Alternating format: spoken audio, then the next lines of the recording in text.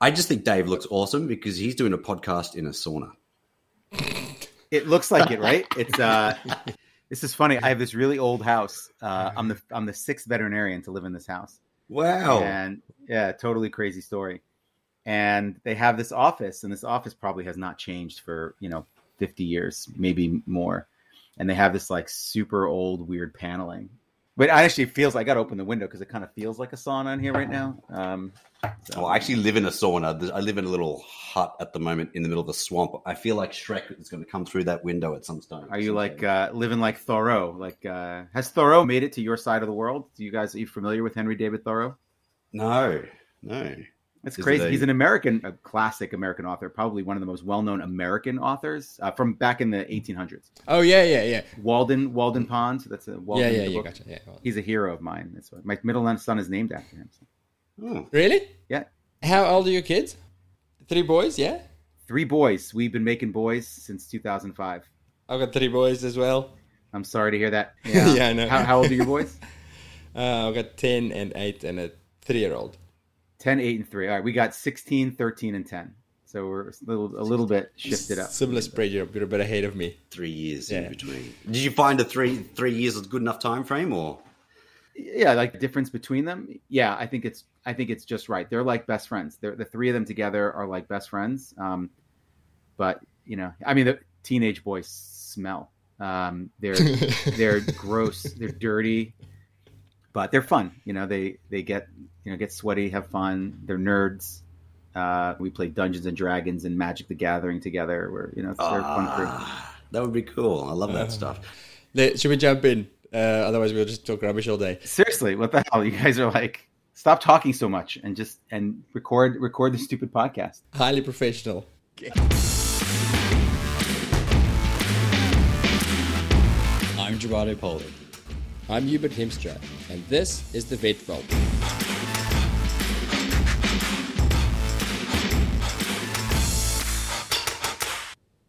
Imagine a world where vets and their team members are bubbling with excitement about their job, where they go on about how great their clients are, because, well, the clients are great, and they talk about how good their pay is and about how very fulfilling their careers are.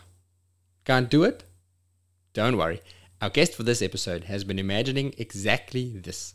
And if the buzz out there about veg is anything to go by, then him and his team of veggies may well have found a way to make this a reality. Now, if you don't know what veg is and who the veggies are, then you clearly don't work in the US and you never look at social media, and you should probably get out more. But let me catch you up. VEG, or Veterinary Emergency Group, is a US-based group of, at the time of recording in late 2021, 27 emergency-only vet hospitals. The veggies are the slightly cultish humans who work there, and our guest, Dr. David Bessler, is the guy who started it all. Dr. David Bessler is the CEO and co-founder of VEG. He's been a career emergency veterinarian since 2003. He's worked with reptiles at the Bronx Zoo, teaches veterinary science to elementary school children at the American Museum of Natural History, and has even been featured on the one and only Sesame Street. And, as you'll hear, he's a man with a very clear vision. So, who is this episode for? Well, everyone. Whether you're a vet or a veg or a nurse or even a veterinary student, basically anyone attached to a vet business, there are some things in here that you need to hear. If you're a vet business owner, well then this is definitely for you. Join us as we veg with Bessler on topics like why mission, vision and core values are so much more than just corporate speak. How a clinic can do shit for free, yet pay well and still be profitable. Why you may be on the wrong island. Why the spiritual side of your job is critical for career happiness, and, well, so much more. Just listen to it already. Please enjoy Dr. David Bessler. But before I let you go, you know that I'm going to remind you about our subscriber-exclusive series of clinical podcasts. Go to vvn.supercast.com to get the details about what I believe is the most useful ongoing clinical learning out there in smallest medicine, surgery, and ECC. Dr. David Bessler, welcome to the VetVal. Thank you. Thanks for having me. I've been researching you and listening to you. You've been on quite a few podcasts and you've been interviewed quite a bit, which adds a bit of pressure because now I've got to find a different angle and and keep it interesting for you. But the one that most intimidates me, the interviewer that's interviewed you, was on Sesame Street. And that was some good interviewing skills. Yeah, Murray Monster is a tough act to follow. I know, he's good. I'm going to try and emulate his style more. He talked a lot less about the what you do, and he was a lot more about the how and the why. So that's going to be our interview model. Let's go the how and the why, and let's dig into it. Yeah, sounds like a plan. So instead of rehashing, because of the stuff I've read about you and that's been talked about on podcasts, is what Veg does differently. And there's quite a bit of things. I mean, it's definitely, you've made some waves in the veterinary world globally. It's reached all the way to Australia. We all hear about Veg and what's changing. But I'm going to summarize a few of the key things that I think that's different. And then you can just say, yeah, that's accurate. So the first thing probably that I come across is the open hospital model, where there's no, as you say, there's no back to the hospitals. You call it the back because there's no back. People come straight through, straight in. No clipboard, no paperwork initially. You get taken to the back and you get seen by a veterinarian straight away. When you call with a problem, you speak to a vet. It's not a receptionist who says, well, I don't really know, just come down. What I gather from the main thing that I see is the excitement by your team members, from your team members about where they work. That's unheard of. People they talk about work like it's such a great place. So we want to definitely dig into that. Pay is good. That's the word on the street is that Veg team members get paid really well. We've got to go into that. Probably those are the key things that jump out to me. Am I missing anything, David, or is that what differentiates you guys? No, I think you hit on all the key points really well. And I think you're kind of out of luck. There are really no other angles here. That's it. They've all been explored, so we're done. We didn't have to listen to him for an hour. No, all those are accurate, and I think that's the one thing that you missed there that I think is really the key to our secret sauce is our first spike. We call them our spikes. We can go into that another time, but those are kind of seven commandments, if you will, for the way we do our jobs. But also, it's kind of our mission, which is helping people and their pets when they need it most. That first spike is all we do is emergency. And that is the key to everything else. So that's your team's particular niche within the profession. That's the way that they add value to the clients, and it's so niche and small that they can grasp that. Not just that they can grasp it. I'll point to my shirt here so people can't see, but they can hear. So, we like to say emergency is our middle name. We're Veterinary Emergency Group. Emergency is our middle name. It's all we do, and so we do it better than anybody else. It's that intense focus that allows us to do it better than anybody else. That's number one. The reason why everybody loves coming to work is because we're a company that's all about you. If you're an emergency professional, you see yourself as an emergency vet or an emergency nurse or a veterinary emergency professional, we're a company that's all about you. You're not working emergency in a specialty business or emergency in a general practice business. You're working emergency in an emergency business. And then customers come to us. We call them customers. Customers come to us. Preferentially, we say people pass by bigger and fancier places to come to us because of the way we'll treat them. But that is because all we do is emergency. And so if you walk into a building that is designed for ophthalmologists and oncologists and dermatologists, radiologists, and general practice, you're not going to have a great emergency experience. Just like, your best shoe buying experience. Well, I don't know if if your audience knows Target. Do you guys have Target in Australia? Yeah. Yep. Okay. So, Target sells shoes. You're not going to have the best shoe buying experience at Target. You walk in and there's groceries, there's clothing, there's hardware. And so if you want to have the best focused experience in anything, you're going to go into a company that is about that thing. It's all they do, so they do it best. Everything stems from that.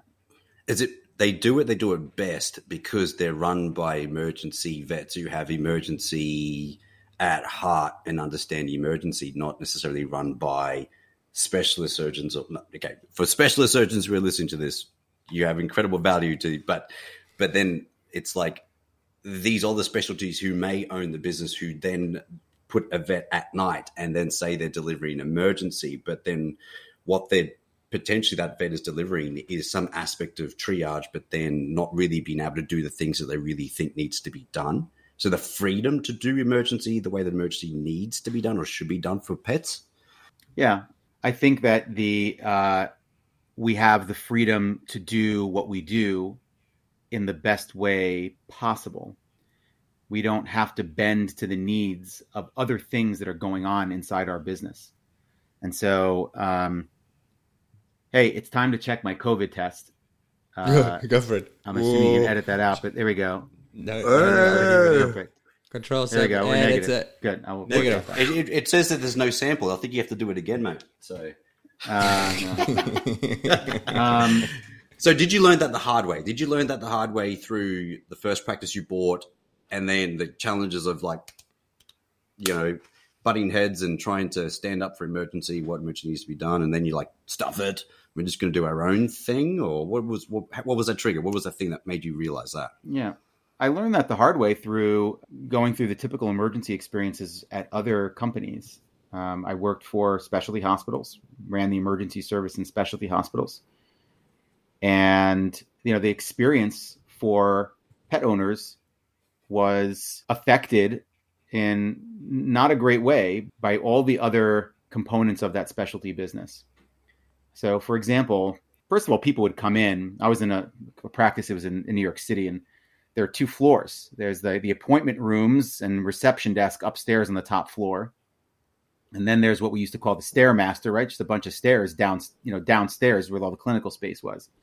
So you come running in with your emergency, and first thing you do is you hit an elevator or 2 flights of stairs before you can get to a place where the emergency care can be provided.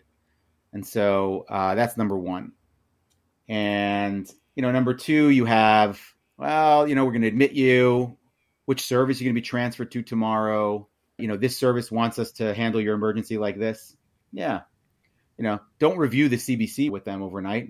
Internal medicine has to review the CBC with them and charge for it, or, whatever kind of weird things that have nothing to do with your emergency and what you want.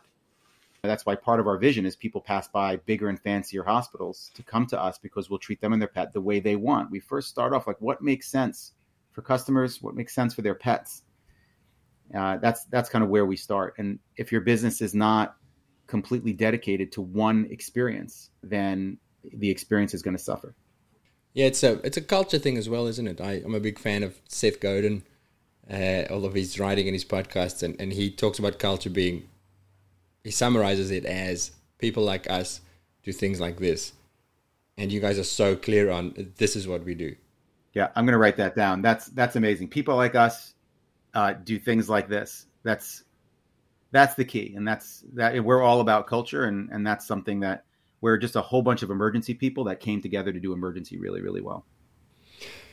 You mentioned the first spike, David. What are the other spikes?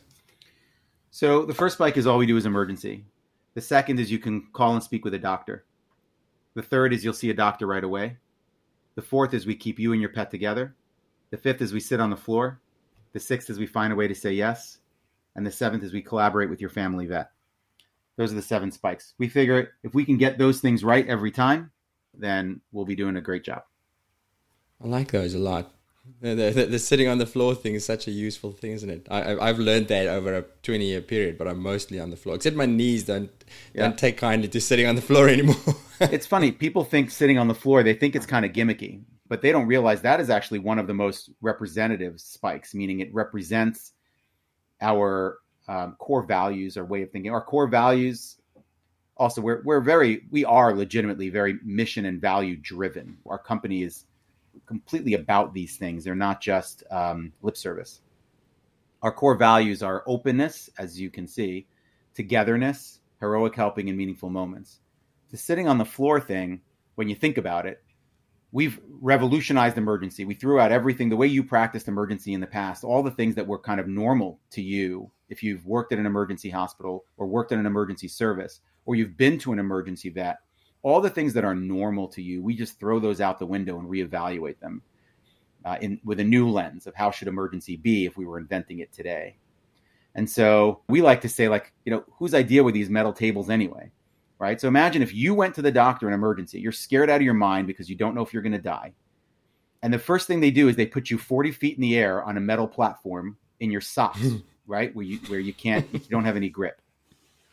Right? Then they shine bright lights in your face and stick things up your ass. I hope so. I don't know if I can say that. Right? You can say it. And so that's what we do to pets, right? Completely inconsiderate. And I don't mean like in a mean way. I just mean like we didn't consider their comfort in any way, shape, or form. It's simply our comfort. Why are you up on a table? To save my back or your knees.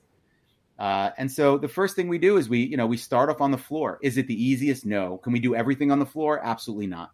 There are procedures we need to do up on a table, but we start off on the floor. Number one, we demonstrate to the pet that we're going to come down to their level. Maybe you think that's crazy that we're talking to pets. We don't. We treat pets like people. So we get down to their level, show them that we're willing to go down to their level where they're comfortable. They're used to being on the floor. We also make a great demonstration. We demonstrate what the relationship is here between us and the pet owners. We are here to serve you. We're here to make sure that your pet is comfortable. We're going to do things that are out of the ordinary. Expect us to not be normal. We are not normal. And so we start off on the floor. It says so many different things about veg. It's not just a gimmick. So I love that. I love all of those spikes. But and now I want to get into the house, to the Sesame Street type interviewing. You have these great ideas as a leader, and they're revolutionary and they make a big difference. But now you have 27, or I can't keep count. How many 27 hospitals have you got? 27, yeah, I've got it this time. Every time I listen to a podcast, it goes, 10, 17, 27.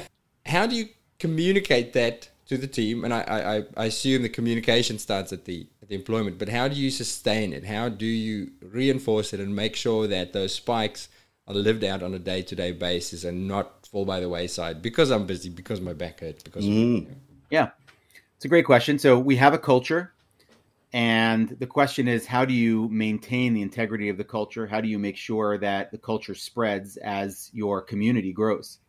Mm-hmm. And this has been done before. There are a lot of organizations or communities that have cultures that the cultures are maintained and grow as the community grows. We just choose not to apply the lessons we learn there to business. So, for example, I was talking to somebody today who, you probably don't know about the Rotarians, Rotary clubs. Maybe you do. Rotary club? Yeah, we have Rotary clubs, yeah. It turns out we're the same. You Australians and we Americans. But so, the Rotary Club has a culture. They have core values. They have a mission. They have people who believe in them. And they work hard to make sure that their culture stays intact as they grow. And they're all over the country. I think they started in like 1905. There are religions that do that. I had a religious upbringing. I'm not a particularly religious person, but I do love the rituals. I am traditional. I can't deny that, my father, his father before him, and his father and fathers before him all did these traditions. I love that. I love connecting to that. But, religions have sacred texts. The point of those sacred texts is somebody sat down one day and said, OMG, if I don't write this stuff down, they're going to forget it or they're going to get it wrong. That's all a sacred text is. And so that's what we did. We have a thing we call the manifesto. It's probably 95 pages long, I think last I checked. And it's everything that we've come up with over the years that we said is like, wow, that's great. I want to make sure we don't lose that. Let's write it down. And we give it to everybody to read. It's a secret document. People sign a waiver. They're sworn to secrecy, but they read through it. Some people don't read through all of it. Just like take any, the Bible, the Quran, the Bhagavad Gita, whatever it is. I'm sure every member of those communities of those religions haven't read the entire thing, but it's there. They can refer to it. They can browse through it. We have huddles at the beginning of our shifts where one of the things we do in that huddle, we have a manifesto moment. Somebody brings up some concept from the manifesto. A manifesto is not anything crazy. It's all basically a book on how to be a good person, how to get along with people, how to enjoy your job, how to do emergency well. And, you have the manifesto moment. Somebody brings up some part of the manifesto, maybe at random, and they just talk about what it means to them. And that's the way that you keep those things alive. We have a one-pager that goes through our mission, our vision, our ethos, core values, the spikes. And those things are very succinctly written, full of meaning. And so you can just read that one page and get a really good idea of what we're about. I mean, the real trick is actually to have a culture. Most people talk about, the companies that have a good culture. Insert corporate company name here. And people ask, do they have a culture? Do they have a good culture? You have to have details of a culture. A culture has to be about something. It has to be full of things, rituals, style, dress, foods, language, history. All these things are part of a culture. I don't know what a culture is if you don't have a language, right? Social norms, but I want to know, what's AT&T's like dress? What are their rituals? What are their social norms? I don't know. Do they have a culture? Veg has a culture. We have all those things. We have a language, our vegcabulary. We have dress. Everybody wears veg swag all the time. 90% of anybody's like laundry any week is just made up of veg swag. Their kids wear it. Their parents wear it. We have foods. We're an emergency business, 24 hours. Our kitchens are important. We have fridges that are stocked by, we have Instacart delivered to our fridges every day. These things make up our culture. And so we have a rich culture. Can you go back a little bit, Dave? Yeah. So from what I understand, what I gather is from what you're saying there is that there is a centralized kind of ideology, a centralized kind of like, Bible, right? So the core values, the culture is set from the top, and it's like, bam, like this is it.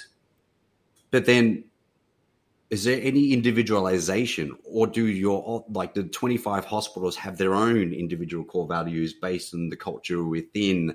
Because we have 7 hospitals or something, and the culture is slightly different in different hospitals. So in a way, the core values in our hospitals are different from the key organizational core values. But then it kind of can become a bit painful, because it's like as if we're not part of a centralized organization or something. The identification with each other can sometimes actually be quite difficult. Do you have, is it core values of this, the 7 splacks of this is a 95-page thing, Bible, and that's it? And you focus on that, and then the hospitals don't have their own individual flavor? Yeah, the core values are core because they're core to everyone.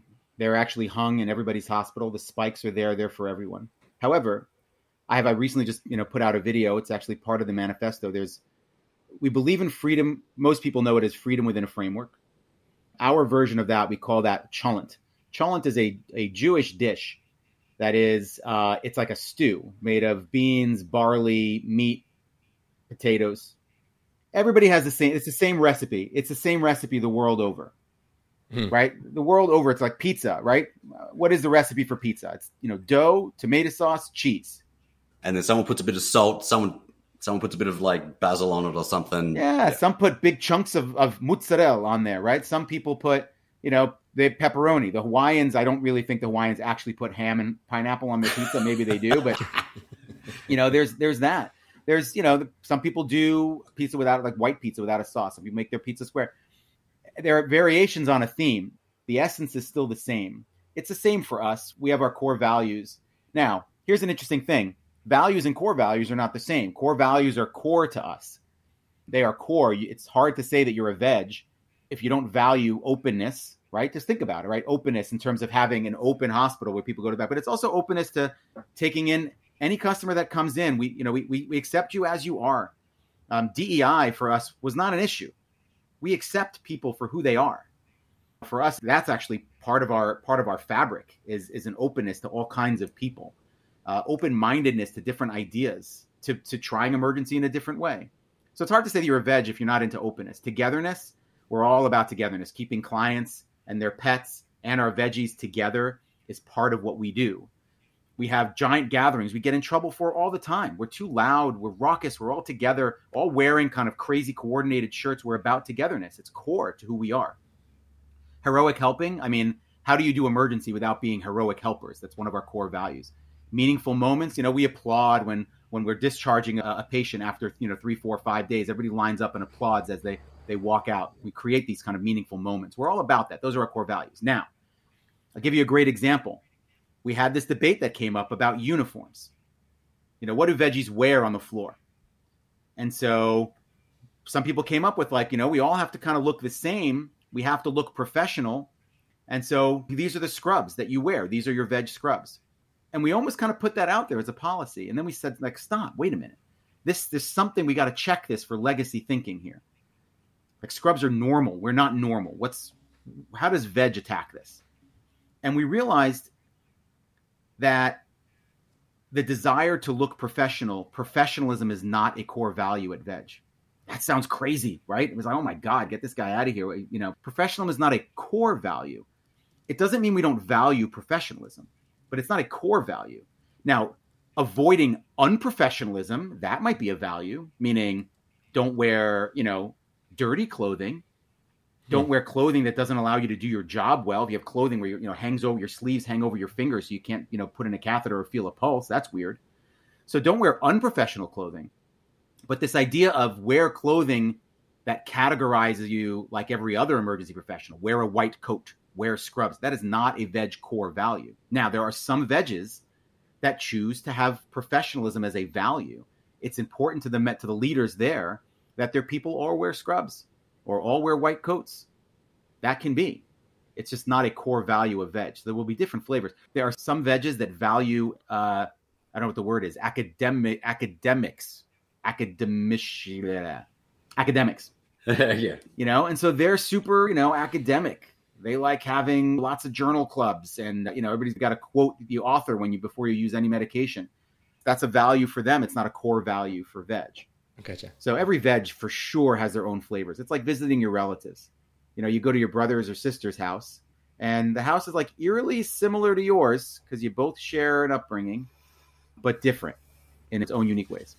So the core values, they came right at the start.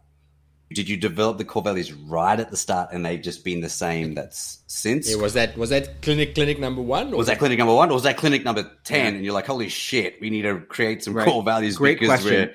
There's different veggie flavors everywhere. Great question. So this is one of a lecture that I give on my, you know, very small lecture circuit, but I gave this lecture about discovering core values. Core values are not created, they're discovered. And the core values started before Veg 1. Our core values really started with me. If you ask my friends, hey, you know, Bessler started a company and their core values are togetherness, openness, heroic helping, and meaningful moments, they would be like, oh yeah, that makes sense. That's pretty much what Bessler's about. And again, it's the reason why I became an emergency vet. I became an emergency vet because I love heroic helping, you know, and I started practicing the way I always practiced because I love togetherness and openness.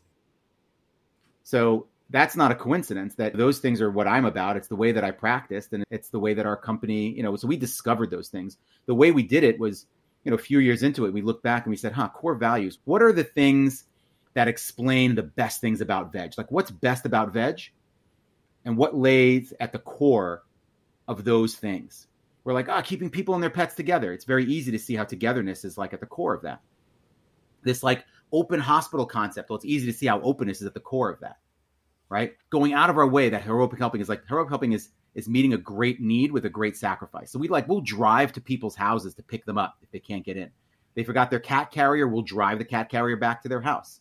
You know, we give shit away for free. It's one part of the manifesto is give shit away for free. That's part of heroic helping. What lays at the core of that is heroic helping. You know, I'm not going to let that dog die.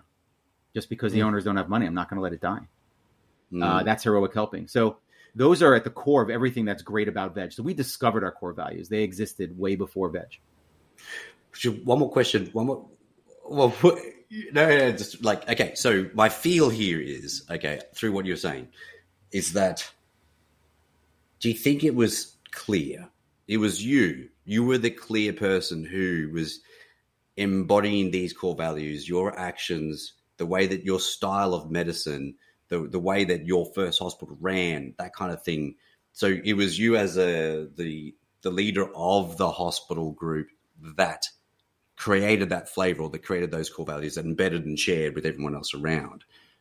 Yeah, I think, like you said, people like us doing things we do, I'm not alone in having these core values, especially as an ER professional. I would say if you went around and asked most ER professionals, what do they like? They'll tell you, they're like, you know, they're into heroic helping. They're into meaningful moments. A lot of them, I just know when you look at IVEX is a much more, you know, it's much more, I've been to IVEX and I've been to the, you know, the radiology and the surgery and internal medicine conferences. IVEX is a lot more fun. Hell yeah. It's all about togetherness. You're much more likely to find people who are like, you know what? I just like being alone with a glass of wine at home. That's my preferred state. You're not going to find too many of those around like emergency people. They love being together. You know, you have to like being up in people's business if you're going to be doing emergency. And so I think if you went around and you asked like, you know, people who wound up in, it's not for everybody. Veg is not for everybody. There are people who do not subscribe to these core values. But if you went around and you asked a lot of emergency professionals, what are their core values? I think we would end up sharing a lot of core values. It's not, like I said, I didn't invent them. I'm an ER doctor. I'm an ER person. That's why I'm the person most likely to do ER in a wacky way. And I'm the person most likely to start the ER company. I'm so curious about your background and the way that you run it and your core values. So you spent time in the military, in the special forces in the military. Is that right, David? I did. To be clear, this is the Israeli special forces, the Israel Defense Forces. And isn't they like one of the hardest and most impressive special forces units in the world? I don't know. I think it's pretty impressive. I don't know. It's certainly different. I guess from the inside, it's perhaps not as glamorous. A lot of crying. You don't picture that. You don't see that maybe in the movies. But I ended up there in a very not direct, purposeful way because of my religious upbringing. It's kind of a tradition to the year after college to go and study abroad in Israel. And I did that. And coincidentally, my mom died while I was in Israel that year. And I just wanted to stay away from home for a little bit. It was a little bit hard to go back home after that. And so I just stayed for another year, became friends with all of the Israelis there. There's a mandatory service. So they all started getting drafted. I like to joke, maybe it's half joking, that to compete for the girls, I had to join the Army because everybody else was. And they came home for the weekend with much cooler stories. I was a date farmer. Before I was in the Army, I was growing dates. Not the Bumble Match.com kind, the grow on palm trees kind. And, it was, again, a very exciting thing. And so I became an Israeli citizen and knowing that I would be drafted. And that's how I ended up in the Army. They all, it's cool to get into the coolest unit you can. And so I certainly, tried to get into the coolest unit I could. And then I did. And then I asked myself later on, what the hell was I thinking? By that point, it was too late to get out. So that's how I ended up in the Army, but, not through any direct, purposeful means. It's just in my mind, this might be a misconception, but that the military will be quite hierarchical and quite prescriptive. And this is how you look at uniform, you talk about the veg culture and that there's not that prescriptiveness. So I almost want to say that if you're exposed to the military, your leadership style might lead towards that more hierarchical structure, but it doesn't sound like that's what veg is like at all. Did you take something about your leadership style from that time? Did you try the Army approach and was like, didn't work? It's funny. I kind of knew you'd ask about that before I came in here, and I think I had a different answer prepared. I was going to steer it away from my military service and more towards, maybe my religious upbringing. But I think if you compare the Israeli military to other militaries, what you'll find is that it's very real and raw. Is it because Israel is in a place where there's a whole lot of people that really want to kill them right now? You're serving in the military, you're going to end up on guard duty a couple miles from your house. It's a very small country. It's the size of New Jersey with real military threats all around them every day. I think in the end, it's a very safe country, but certainly, you're subjected. There's nobody in the country that doesn't know somebody killed by an act of terrorism. Everybody knows somebody. And more people are killed in car accidents every year than in all their wars and terrorist acts combined. But, it's terrorism is that. It's meant to inflict terror. And so you're just aware. So the military is a big deal there. Because of that, you start off with this 3-month basic training. But at the end of your 3 months training, we're very, very rigid. You have your commander, you're saluting, you don't look them in the eye. There's all that same kind of crap as there is in every other military. But at the end of 3 months, you walk in one day to your tent and you're your commander's kind of sitting there and they usually crack some sort of joke and then everybody laughs and you're like, oh, this is, they call it distance. They break distance one day. And that's because your commander is your sister's boyfriend. You know him already. And everybody's kind of in it together. We have a job to do. It's a real job. It has real meaning. You're not doing exercises just to do exercises. You're doing exercises because you're going to need to be good at them, the next day. You're practicing your discipline because your family and your friends' families depend on it. So it's a very real situation, has a real purpose. And so everybody takes their jobs very, very seriously there. I think that's why there's such a good military, because everybody takes it very seriously. But at the same time, there's no BS. I do what you tell me to do, because if I don't, our families are at risk. I don't need you to pretend to be taller, stronger, anything than I am in order for me to know why I have to listen to you. And so I think I may have taken that. Maybe I bring that to emergency. Because like, we do real stuff. That's why I'm drawn to emergency. We do real stuff. Impact every day. Every day there's impact, real impact. People come to you when they're, even if it's a non-emergency, broken toenail, but people come to you really worried. There's a real job to be done there, which is like, fix this problem, make me not worried, give me peace of mind. And so we have real impact every day. And when people don't do things the way that we found to be best, it's not impactful for us because we don't find our meaning. If I can't give somebody peace of mind, my job is not meaningful. So yeah, I think maybe I did take something home from my military service and apply it to veg. Can you do that? What's that fighting style they teach in the military? Krav Maga. Can you do it? Can you do it? I did. I could kill you with one finger. Oh, no, that is like absolutely not true. Krav Maga, actually, what's funny is Krav Maga is literally Hebrew for contact combat or hand-to-hand combat. It doesn't have a long, mysterious history. There's no sacred pool of tears, where Master Shifu first learned, Kung Fu. There's nothing like that. I would have loved it was Hebrew for kicking ass. I don't know how to say kicking ass in Hebrew. Oh, wow. I hope people get my Kung Fu Panda reference. Are they? I got it. I got Master Shifu is a mentor of mine. Yeah, I have kids, exactly. We don't wash our pits in the sacred pool of tears. That's a good line my kids sacred pool of tears. Okay, so you went from one practice to now 25 or so, soon to be, I don't know, 50 maybe. We're going to build 20 this year. That's our goal. Okay, so 45. What is your biggest leadership challenge? If you're going to think back at a transition time, a phase, or there's a shift from 1 to 2, what was a time where you actually were like, whoa, I can't do this. Whoa. But it took some kind of mindset shift or something for you to go, I'm not the right mind person now, but to do this, I need change. One of our favorite books is one by Marshall Goldsmith called What Got You Here Won't Get You There. I have those moments every day. We're growing so fast that I have to level up every day. Every day I'm like, the skill set that got me to where I am is valuable, but I got to learn new skills. Some of those skills are exactly the opposite of the skill set that got me here. Every day I experience that. And I think the biggest challenge that I encounter every step of the way is not getting people to understand our core values and our mission and our vision. It's not to get them to understand that, but it's to believe that our core values, mission, and vision are important. Most people believe that these are like BS things that for some reason some board at the company decides are, I'll give you a big bonus if you get all your people to be able to recite the mission. It's kind of like a fun trick. My biggest challenge is convincing people that the things that they believe are BS are not BS. They're real and they're most important. More important than a profit and loss statement. More important than earnings reports, et cetera, are mission and vision and core values. Like I said, the most important thing in our company is spike number 1, all we do is emergency. It's so important that we based our mission statement off of it, helping people and their pets when they need it most. That's the definition of emergency.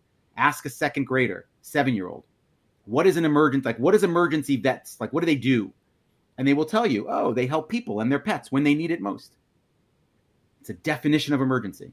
And so explaining to people what those things are is less of a challenge. The bigger challenge is getting them to believe that they're important and the most important. So what's your formula to that? Because that would help me too, Yeah. I shout it from the rooftops. 7 times a day, every day. Every day, like a broken record. We have these things, vegging with Bessler. Every new employee gets on a Zoom call with me as part of a group. And we hang out like this and we talk about cultural things. We talk about this stuff. And that's my opportunity to impress upon them. Like, I have just one favor to ask of you. Please believe me when I tell you mission, vision, core values, those are the most important thing. So I have that opportunity.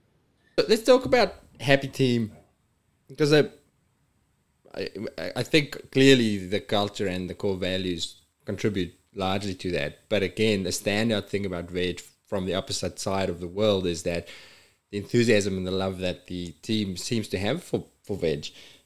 Random question. Have you got any veg, not you, but anybody have any veg tattoos yet? Are we at the tattoo level of cult yet? There are veg tattoos. No, you're kidding.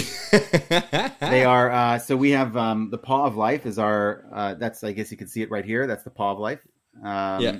And so we got people that got the Paw of Life. We have memes, so like any culture, right? So we have veg memes, lots of them. They're on the back of my laptop. I wish I could show you, but that would close my laptop. But, one of those things is a rocket ship. We compare veg to a rocket ship from a Sheryl Sandberg quote.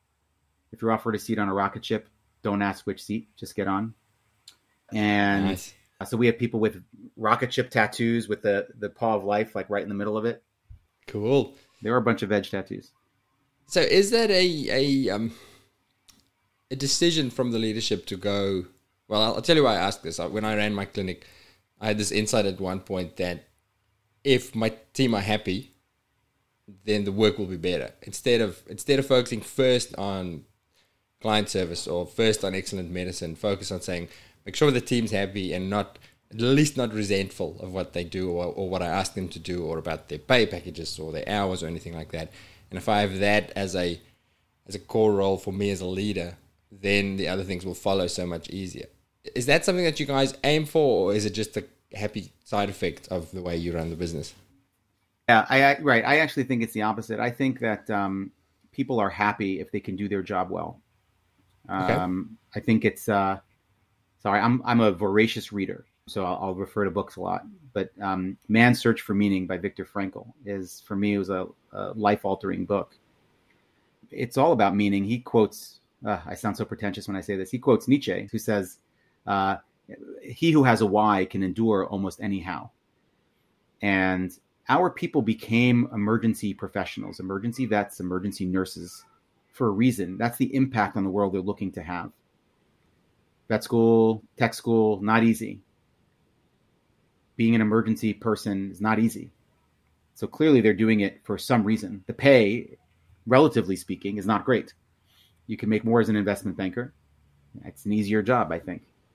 Clearly they're looking for something. And so if they want to be happy, they need to connect with that meaning, with that why. And so another reason why our mission is what it is what drives us every day is helping people and their pets when they need it most. It's being a hero, which is why we're not dermatologists. Again, no offense to the dermatologists in the world, but it's just the most direct way to being a hero is by putting yourself in emergencies' way. You just put yourself in the way. When people have emergencies, we have a giant emergency sign outside. They're going to come to us. So we're going to get the opportunity to be their hero. If you can allow people to be the hero they want to be, they're going to be happy and satisfied. There's a difference between happiness and joy. Chief Joy Officer is another great book to read, but there's a difference, right? And I don't know which one is which, but one of them is just like, saw somebody I liked, I'm happy. Get a massage, I'm happy. But that kind of deep satisfaction and fulfillment from connecting with your meaning, maybe that's joy. And that's what we aim to give people. I can give them great benefits, give them great pay, give them a great schedule. All that may give them happiness. It's not going to give them fulfillment and meaning. So I focus on the fulfillment and meaning, which is why we keep people and their pets together. It's not for the customers. Keep people and their pets together so people can, if I fix your dog, right? I had this once. I took a course on mechanical ventilation, bought a ventilator for this hospital I worked at, came back from the course. My first patient was a Cocker Spaniel, was hit by a car, had pulmonary contusions, and needed to go on a ventilator. I put it on a ventilator. It was on the ventilator for like 4 days. I slept by that thing's side. I blew out both its lungs because I had no idea what I was doing. I learned how to put in chest tubes. And we weaned it off the ventilator. It was a miracle. My first vent case. I actually got off the ventilator, saved its life, and it went home. And I walked it outside to its owner, and she said, quote, "Thank you," and walked out the door. And I'm like, you have no idea what miracle has just happened here today. You have like no idea. She said thank you. She was appreciative that I made her dog better, but she didn't understand how I made her dog better. She didn't understand that I slept by its side, She didn't see my panic when like I blew its lungs out. She didn't see the sweat beating down my face when I put in my first 2 chest tubes. And so we keep people and their pets together with our veggies so that people can thank them for the actual heroic, amazing work that they do. They have to thank them for that. Thank you for like that miracle that I just saw you do. Not thank you for showing me the x-rays. Thank you for showing me the results of the blood work. But thank you for like finding a teeny tiny vein under fur. Right? Thank you for schlepping my dog around while it pees and poops all over the place for days and days. Thank you for like fixing that beeping pump. It goes off every freaking 5 minutes. Thank you for being here around the clock and not peeing when you need to pee for hours. They can thank them for that. They have to see it, right, to be able to thank it. Yeah. Otherwise, you're just thanking them for like a distillation of that, not the actual thing. The final little bit at the end, you know? Yeah. Mm-hmm. It's such a paradigm shift because so many veterinary team members, and myself included, are completely freaked out by the idea of the clients being in your face the whole time. Mm-hmm. I listen to you and I see it. I get it listening to you. But if you asked me before I started finding out about your guys' approach, would you like your clients to watch you the whole time? Like, hell no. I mean, it adds so much stress to my life because what if I miss that vein, or what if something goes wrong, or the animal is really stressy? And well, put it this way: when we had the first COVID lockdowns and we had to kick clients out, there was a lot of the staff who said it was the happiest time of their life. They're like, oh, no clients around, so nice. I can just focus on the animals. How do you get the buy-in from that? And do you get do the team members all feel that it is a massive positive change? Yeah. So it's funny. You'd expect the answer from me being like, yeah, really. Sometimes it's actually all the time. People love it and won't ever go back. I think if you ask me, it's very much related to our last conversation about connecting people to their meaning, which is this: if you're Superman and you save Earth and save buses that are driving off bridges, I'm sure there are unpleasant aspects of that. I'm sure it is not easy, right, to lift the bus, to fly backwards around the world. I'm sure it's not easy, but the goal is, or the reason why you do it, you live through things that are unpleasant in order to do amazing things, in order to come to the end of your career and say, I had an amazing career. I was a freaking superhero. It's not going to be easy. Of course it's not easy. And so sometimes will you embarrass yourself in front of customers? Sure. Sometimes will you fail in front of customers? Sure. Sometimes will people yell at you for this or that, or will some unpleasant things happen? Absolutely. But it's far outweighed by all the other amazing things that happen when you do things in front of customers. All those amazing thank yous, all those moments. Just getting to know people on that level is fantastic.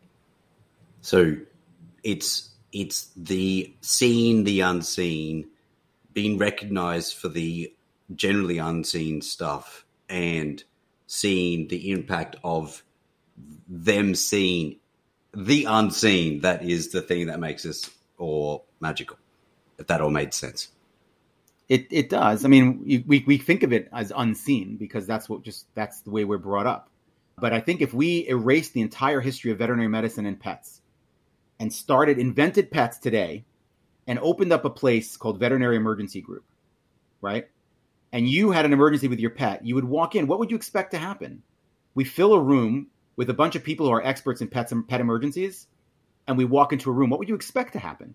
You would see somebody, you would walk in. I'm having an emergency with my pet, right? Somebody that's an expert on pet emergency would walk up to you and say, hi, I'm here to help you with emergency with your pet, right? I have to do this. I have to do that. This whole, like, you need to wait outside. You'd be like, where did that come from? Like, that's like almost like you have to, once you think about it like that, you have to be like, what was the idea like behind separating people from their pets? So unnatural. I came in carrying my pet. Why would I suddenly not be carrying my pet? Yeah. Like, it's just bizarre that that's normal to us. So we think about it that way. Once you do it that, we're like, what were we thinking? This whole like, oh, if I'm having an emergency with my pet, no problem. Here's a clipboard. Please, fill that out. Like, really? In what world? Like, in what world would we design a business like that today? My pet is dying. Please fill out your email and phone number. It's crazy.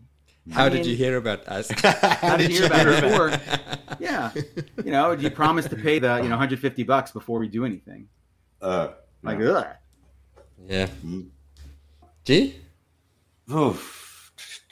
I have a couple questions around about culture, but Hubert, did you have anything else before I change? No, heaps more. Okay. So the question I have is kind of like, you have a culture, right? You could like it's the way you speak, it's the actions that you do, it's the way that it's a culture is expressed in your actions and understanding and the communication and the way you feel and connect with everyone else around, right? What do you do with people who come and feel like as if they want that, but then they really just don't want to? I don't know. They don't want to do the hard things. They want to eat the magic soup or drink the fucking Kool-Aid or whatever it is, right? Exactly. Right, but they're disruptive, but the culture is so powerful in a way, and it's so sacred in a way because it connects hundreds of people together. But this particular person or these particular people really fight back against it and want to create a shift and change. I don't know. Yeah. I use, for me, the phrase I use is, you may have landed on the wrong island. It's like you're floating around at sea desperately hoping to find an island. And you find an island and, you get off on the beach and you kind of crawl to the edge of the jungle and you spread apart the leaves and see like a village there. And people are happy and having families and playing and doing all that stuff. And you're like, that's great. And you go out there and you join in and they welcome you. And then the human sacrifices start. And you're like, oh, right? You know what I mean? And like you quickly run back to the beach and start swimming. So I think there are a lot of people who are looking for a culture. They're looking for a home. What we have at Veg, people desperately want. I mean, how much more could you want than a workplace that you love, that's welcoming, it feels like family, that's supportive, that's helping you grow in every way, that's helping you feel like a hero, that pays you well. Everybody wants that. And so we get a lot of people that come, but core values may not be aligned. Now, if you're a Buddhist monk that landed on that island, not great. And so may not be for you. You may have landed on the wrong island. But you may be a Viking. And, you land on that island and, maybe you're all about human sacrifice and pillaging. And maybe you're all about that. And you found your island. And so I think there are a lot of people looking for a great place to work. I think that Veg is a great place to work, but we're not for everybody. A lot of people don't align. I mean, there are a lot of people who are just not, we're all about openness. We believe that an open world is a better world. And so when you talk to me about privacy, I think privacy may be like a hoop we have to jump through. It may be something that we have to tolerate for legal reasons, maybe to some degree, everybody has some right to some degree of privacy. That's fine. I just don't think privacy, I think a better world, an open world is a better world. That's a radical thing. I got news for you. I didn't make that up. I stole it from Facebook. Facebook also has openness as one of their core values. And so when you ask ha, ha, ha, look at Facebook, you think they really believe in privacy? No, they don't. They may believe in privacy in the same way we believe in professionalism. I don't want to be unprofessional. They don't want to be violators of privacy. But they believe that an open world is a better world. We believe an open world is a better world. I believe that everything is better done together. Experiences are better had together. Meaningful moments are better had together. And so we open it up, we bring people together, we heroically help them, and that creates meaningful moments. That's our whole thing. That's our mojo. It's not for everybody. Okay. You may have to run back to the beach and start swimming. Yeah. That's right. Yeah.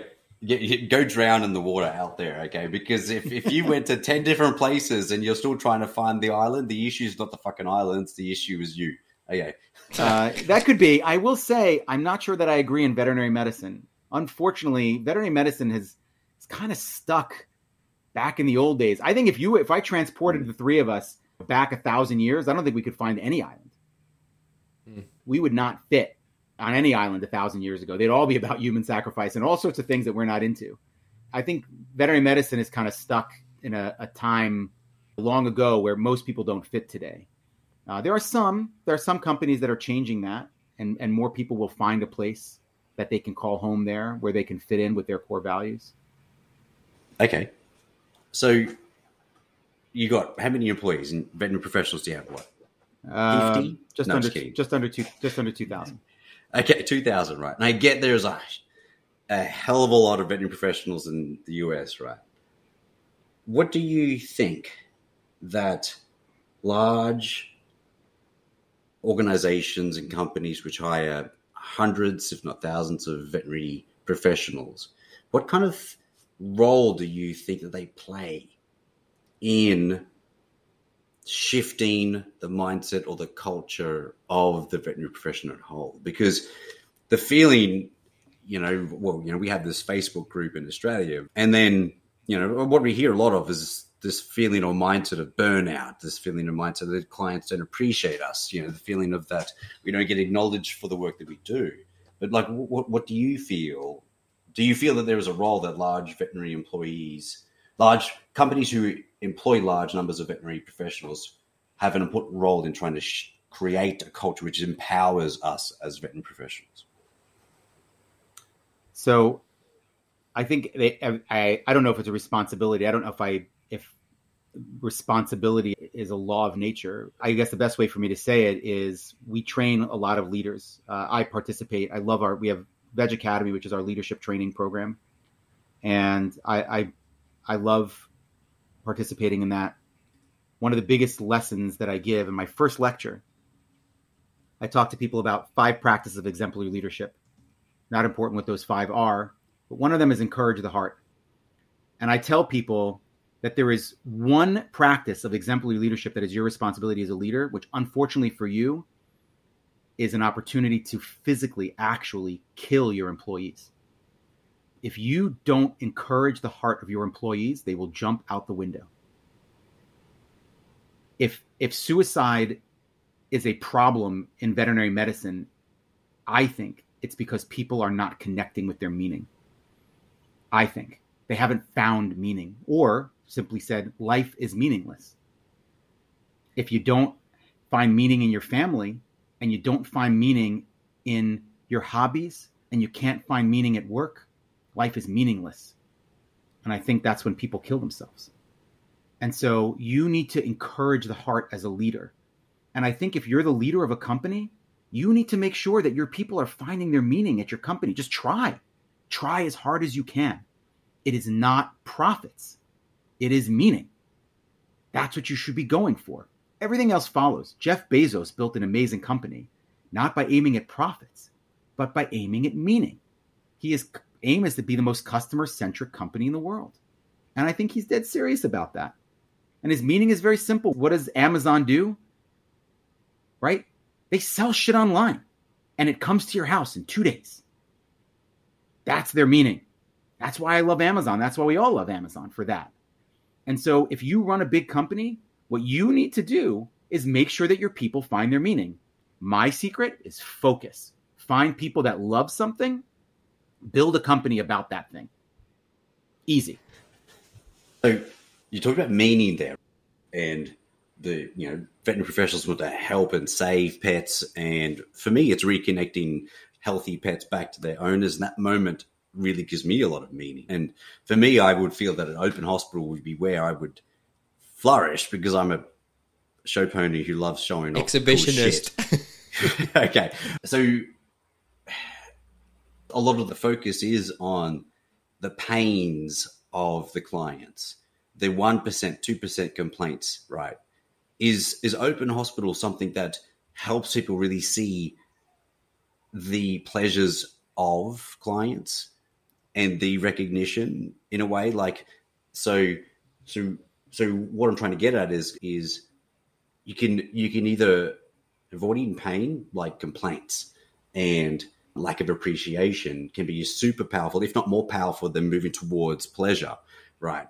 And our focus is on pain and avoiding pain. So why don't clients appreciate us? Why don't clients just, they should love us. We do good shit. Mm-hmm. But that should not be the focus. The focus should be on how do we show what we do. And is open hospital the secret sauce to the shifting away from avoiding pain to seeing the pleasure? People often assume that the spikes, our way of doing things, are designed to bring satisfaction to our customers. That is not historically the way it happened. Historically, the way it happened is I bought my first emergency hospital coming out from the way that emergency had always been done. That hospital had done emergency that way for 25 years before I bought it. I had been doing emergency one way for 15 years before I bought that hospital. And I was at a point where I was thinking, I can't do this anymore. This sucks. Any day I walked into the ER was a great opportunity to get yelled at by customers, for them to tell me, all you care about is money. You killed my cat, right? How many times have you heard that? Or people that I work with, your fellow employees you work with, saying like, you handled that case wrong. You're an idiot. You don't know what you're doing. That's what a shift was likely to be for me. And so when I had my own hospital, it was my opportunity to make work not suck for me. And so when I had my first client complain to me who said, you did this, you did that, blah, blah, blah, he was totally wrong. And then he said, give me back my money. And I said, here's your money. Done. Protected myself. I made that problem go away so that I didn't jump out a window. When I had somebody complain like, you killed my dog by, you made it aspirate charcoal because you clearly, you shoved the charcoal down its throat. I'm like, that's not the way it happened. We gently gave your dog charcoal while it made the biggest crazy mess all over our entire treatment area. But you weren't there to see it. And so the next one that came in, I had them there so they could see it. They looked at me and they said, well, I don't know how do you expect to get the charcoal on that dog? And I'm like, we're going to do it very slowly and gently, but it's going to be a big mess. And he's like, I get it. It was to protect me and to make my work enjoyable and fulfilling. It wasn't for customers. It just so happened, like, guess what, right? When you try to do things in a way to protect yourself, it's actually the natural way. Don't add on all these unnatural things like separating people from their pets. Walls are unnatural. You need to put up a wall. Walls weren't born there. You need to put up a wall. So we just broke them down the way they were, like the way they naturally started. And then everything else fit into place. So lots of business owners who might listen to this will go, yeah, I love all of this. I want to do these things. I want to remove those pain points. But I do have to make a profit. And now David's already said, do shit for free, pay your staff really well, all those sort of things. How does that translate in terms of, and again, the focus shouldn't be profit, but it's also the hospital's not going to last long if there's no profit. Mm-hmm. Does it work well the way you guys do it? How do you make it work financially? Yeah. Here's a great assumption. Revenue is set. The gods have decided what your revenue will be. The gods may decide that your revenue will grow. Your top line is the fodder. It's your raw materials for what you have to work with to generate profit. Keep your costs as low as possible to generate the highest profit possible. One of those cost centers is staffing salaries, staff costs. So if you want to maximize your profits, since your revenue is set, you need to lower your staffing costs, and that will maximize your profit. But here's the dumb assumption. If like Einstein was given that, right? Einstein, the genius who came up with relativity, it's not like I'm moving and you're not, right? You're moving and I'm not. And so the basic assumption there is that your revenue is set, that the gods have decided what your revenue is. If you pay people more, you will get the best people. More people will come to you. More people will see the value that you're giving them. They will pay you more. They will agree to your treatment plans. Your revenue will go up. And so when we talk about the cost of veterinary medicine, I don't know where we start. It's the most asinine thing when people start talking about veterinary medicine costs too much. What does that even mean? Think about the things that people spend more on than veterinary medicine. Sure, there are people that can't afford certain things. But I will ask you, name some things that people spend more money on. But compared to what? It's like the theory of relativity. We're compared to what? Something that sleeps in your bed for 15 years, licks your face, gives you more joy than almost anything else. I don't know how your kids feel about your pets, but I don't know what I'm going to do when my dog gets sick. I think about that every day. My kids are going to be crushed. That dog, our dog Ferris, he's the worst. He bites everything. Pees and shits all over the place, but he's the most important part of our family. My kids would trade us in, either my wife or us, they trade us in for the dog any day. Now you tell me for that, spending a few $1,000s on that dog when it gets sick, that's crazy? What kind of world do we live in? People spend, it's normal to spend $60, $70, $80, $90,000 on your car, but not normal to spend $5,000, $6,000 on your dog. That's nuts. And so the whole expense of that's what's weird to me. So your revenues are not fixed. Make more money by providing more value. You may have a problem that what you do doesn't provide value. What you do is not valuable. Because they don't see the value, or that the perception of the veterinarian is that people haven't seen the value of what I've done in the past, so they don't value what I'm going to do now anyway. Value is in the eye of the beholder. It is all up to your customers. Your customers decide what your value is. And then you take that on and you believe that. And then that then influences how you come, as a veterinary professional, as you move forward. You have control over the value that you provide to your clients. You have control over that. And you just have to make sure that you're providing that value. So hire great fucking people. They will provide that value. They will earn their pay. So we don't believe that revenue is fixed. And so because of that, I don't know what is the high end of how much you pay people. I don't know. Is that a question? No, it's not a question. It's a rhetorical question. When people come in, it's like they have their, I had a figure in my head just then. but so what do you do then, Dave? Because at certain, one of the crux of organizational structure, like the buzzword that came around probably about 10 years ago, is the word that employees hate. That's the word of accountability, right? So how do you, let's say you pay them well, how do you hold them accountable to so what do you hold them by? I don't know. I tell you, to be honest, I haven't heard that employees hate the word accountability. I know that I don't like being held accountable for things that I don't want to do or believe in. Mm-hmm. But the opposite is 100% true. I ask for people to hold me accountable for the things that are important to me. I have people wake me up so I don't miss work, right? Yell at me, let me know if I do something wrong. So accountability has helped you be a better person, better performer, helped you be the CEO that you are now to create the business that you have. Yeah. But as a veterinary professional who's all of a sudden I'm getting performance managed and held accountable because I'm not doing this stuff. Is accountability a key thing, or do you feel that inherently the people that you hire have accountability, have a self-accountability that they would just naturally perform well? I think any person that is self-aware, realistic, sane, if there's something that they're telling you they want to do and you're holding them accountable for doing those things, they should accept that. You cannot join veg and not expect to have to help people and their pets when they need it most. And not expect, it's on our walls. You have to sit on the floor. You have to find a way to say yes. You have to keep people and their pets together. So if I'm holding you accountable for keeping people and their pets together, you should want that. What did you expect would happen here? We have a meme, which is don't get mad at Donkey Kong. I don't know if you ever played Donkey Kong. Maybe I'm showing my age here, right? No, I get it. I comes from a time I was at an arcade when I was a kid, and I saw these teenagers playing Donkey Kong. And at one point, one of the teenagers was kicking the crap out of the machine, shaking it and kicking it and punching it, getting mad at Donkey Kong for what was he doing? He was throwing barrels at him. You signed up for the game. You paid him $0.25 to do that. You asked him to do that. Now you're getting mad when he does? Yeah. So this is what you signed up for. The problem may be that you don't, you maybe have, anger management issues. Maybe you're not self-aware. Maybe you got to get real. That may be the problem. But the arrangement is perfectly sane. You signed up for this. We're telling you exactly what you're signing up for.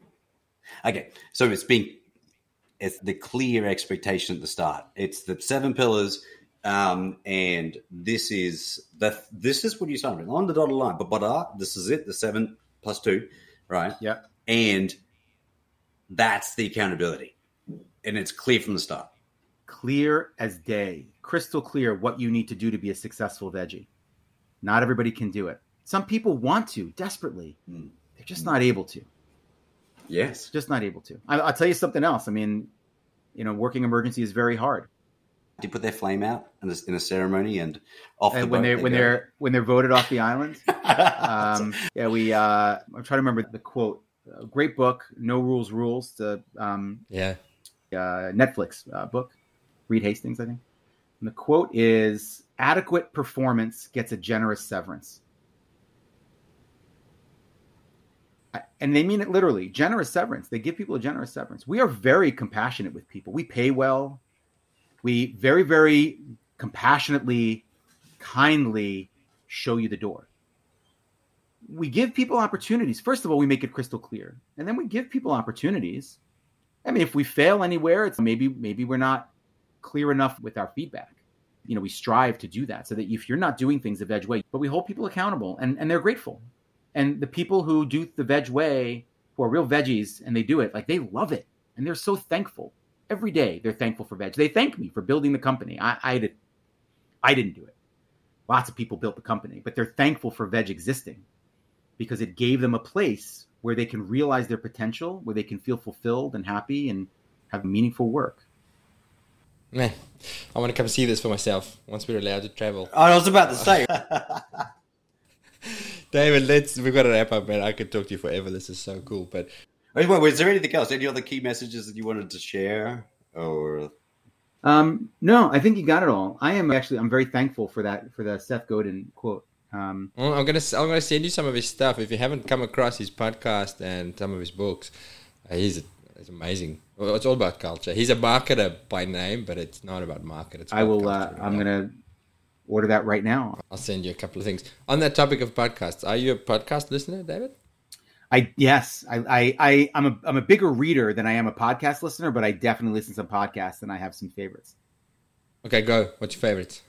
Number one is one called 99% Invisible, hosted by Roman Mars. It's kind of like the NPR family kind of thing. And it's really about design, but I would say it's about aesthetics, and not just physical aesthetics, but they just talk about the beauty in anything in life. They'll take anything from, the world's largest ball of yarn to the history of children's clothing, and they'll just find the beautiful connections between all the elements of those stories. It's a beautiful podcast. It's just all about, I would say, aesthetics. So that's my favorite. It's also a beautifully produced podcast. I like listening to it. It is just beautifully produced. To appreciate how they do the podcast. Yeah, it is. It's the aesthetics of podcasting. That's what 100%. Hubert's going in there for. I will say one thing. If I ever met Roman Mars, I would tell him that his voice is beautiful. I love listening to it. He speaks very quietly, and I often have to really turn off my radio, especially when I'm in the car. Really turn it up to hear. But my next favorite podcast is How I Built This, another NPR podcast hosted by Guy Raz, I believe is his name. Yeah. And it's just the stories of founders and the companies they built. I enjoy it because I often find connections between their stories and our story at Veg. And a lot of them are fun. They're real. All these stories are, all these companies started small and had normal human being founders. And it's really amazing to hear the real and human sides of their stories. Good choices there. And then our very last wrap-up question. I normally say you're at a conference, but let's say all the veterinary new grads of the world are now working for Veg. And it's day one of work. Got it. So you mean it's 2023? That's what you mean? And you've got to do they're vegging with David Bessler. What is the one message that you want to give them? The one message I would give them is the more spiritual aspects of business, like I mentioned, mission, vision, core values. Those are the most important parts of business. It's not about the numbers. It's the more spiritual side of business that leads to success and has led to Veg's success. I would ask them to just give that thought a chance, dive deep into it, and they'll find that it's true, and they'll be able to make the most of their career at Veg. David, thank you so much for your time. Yeah, thank you too. This is great. Great conversations. I think they timing is important. They say I think I should have all my podcasts up at night. It's nighttime here. It's just like a nice chillax. I should have like a bottle of wine. We usually do. Well, actually, it's 9 o'clock in the morning here, and this is on my third beer at the moment. Have you been to Australia, David? I have not. I'm dying to go. So you let me know when I'm invited and can get through your borders. Do you know this product? Vegemite. Amazing. I'll buy some Vegemite, see if I can get into it. I think Americans would try Vegemite and would be like disgusted for the most part. Yeah, you probably would. I'll send you a bottle. Yeah, Vegemite should be like, I guess, Veg Australia. That'll be like our official food of Veg Australia. It's definitely some sort of a co-branding, partnering opportunity. Oh, 1,000%.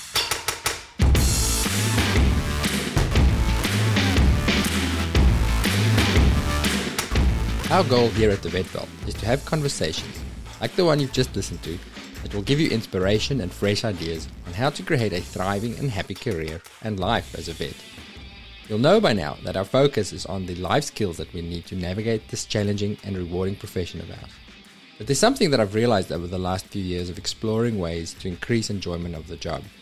That is that the vets who are confident in their skills and knowledge are, as a whole, more satisfied with their careers. Which makes sense. When you feel rusty or uncertain in your knowledge, it's very easy for those imposter feelings to sneak in. I don't know enough. Am I good enough? Conversely, we know that feelings of growth and mastery are some of the greatest predictors of a happy career, which is why we created the Vet Vault Clinical Podcasts. 3 highly practical episodes every week. Conversations, not lectures, with world-class specialists. Tips, updates, real insights, not textbook theory. Short enough to listen to on your drive to work, but with enough content to ensure that you'll be a little bit better at your job than you were before you listened. Join us on our journey to better by trying out our free 2-week trial at vvn.supercast.tech.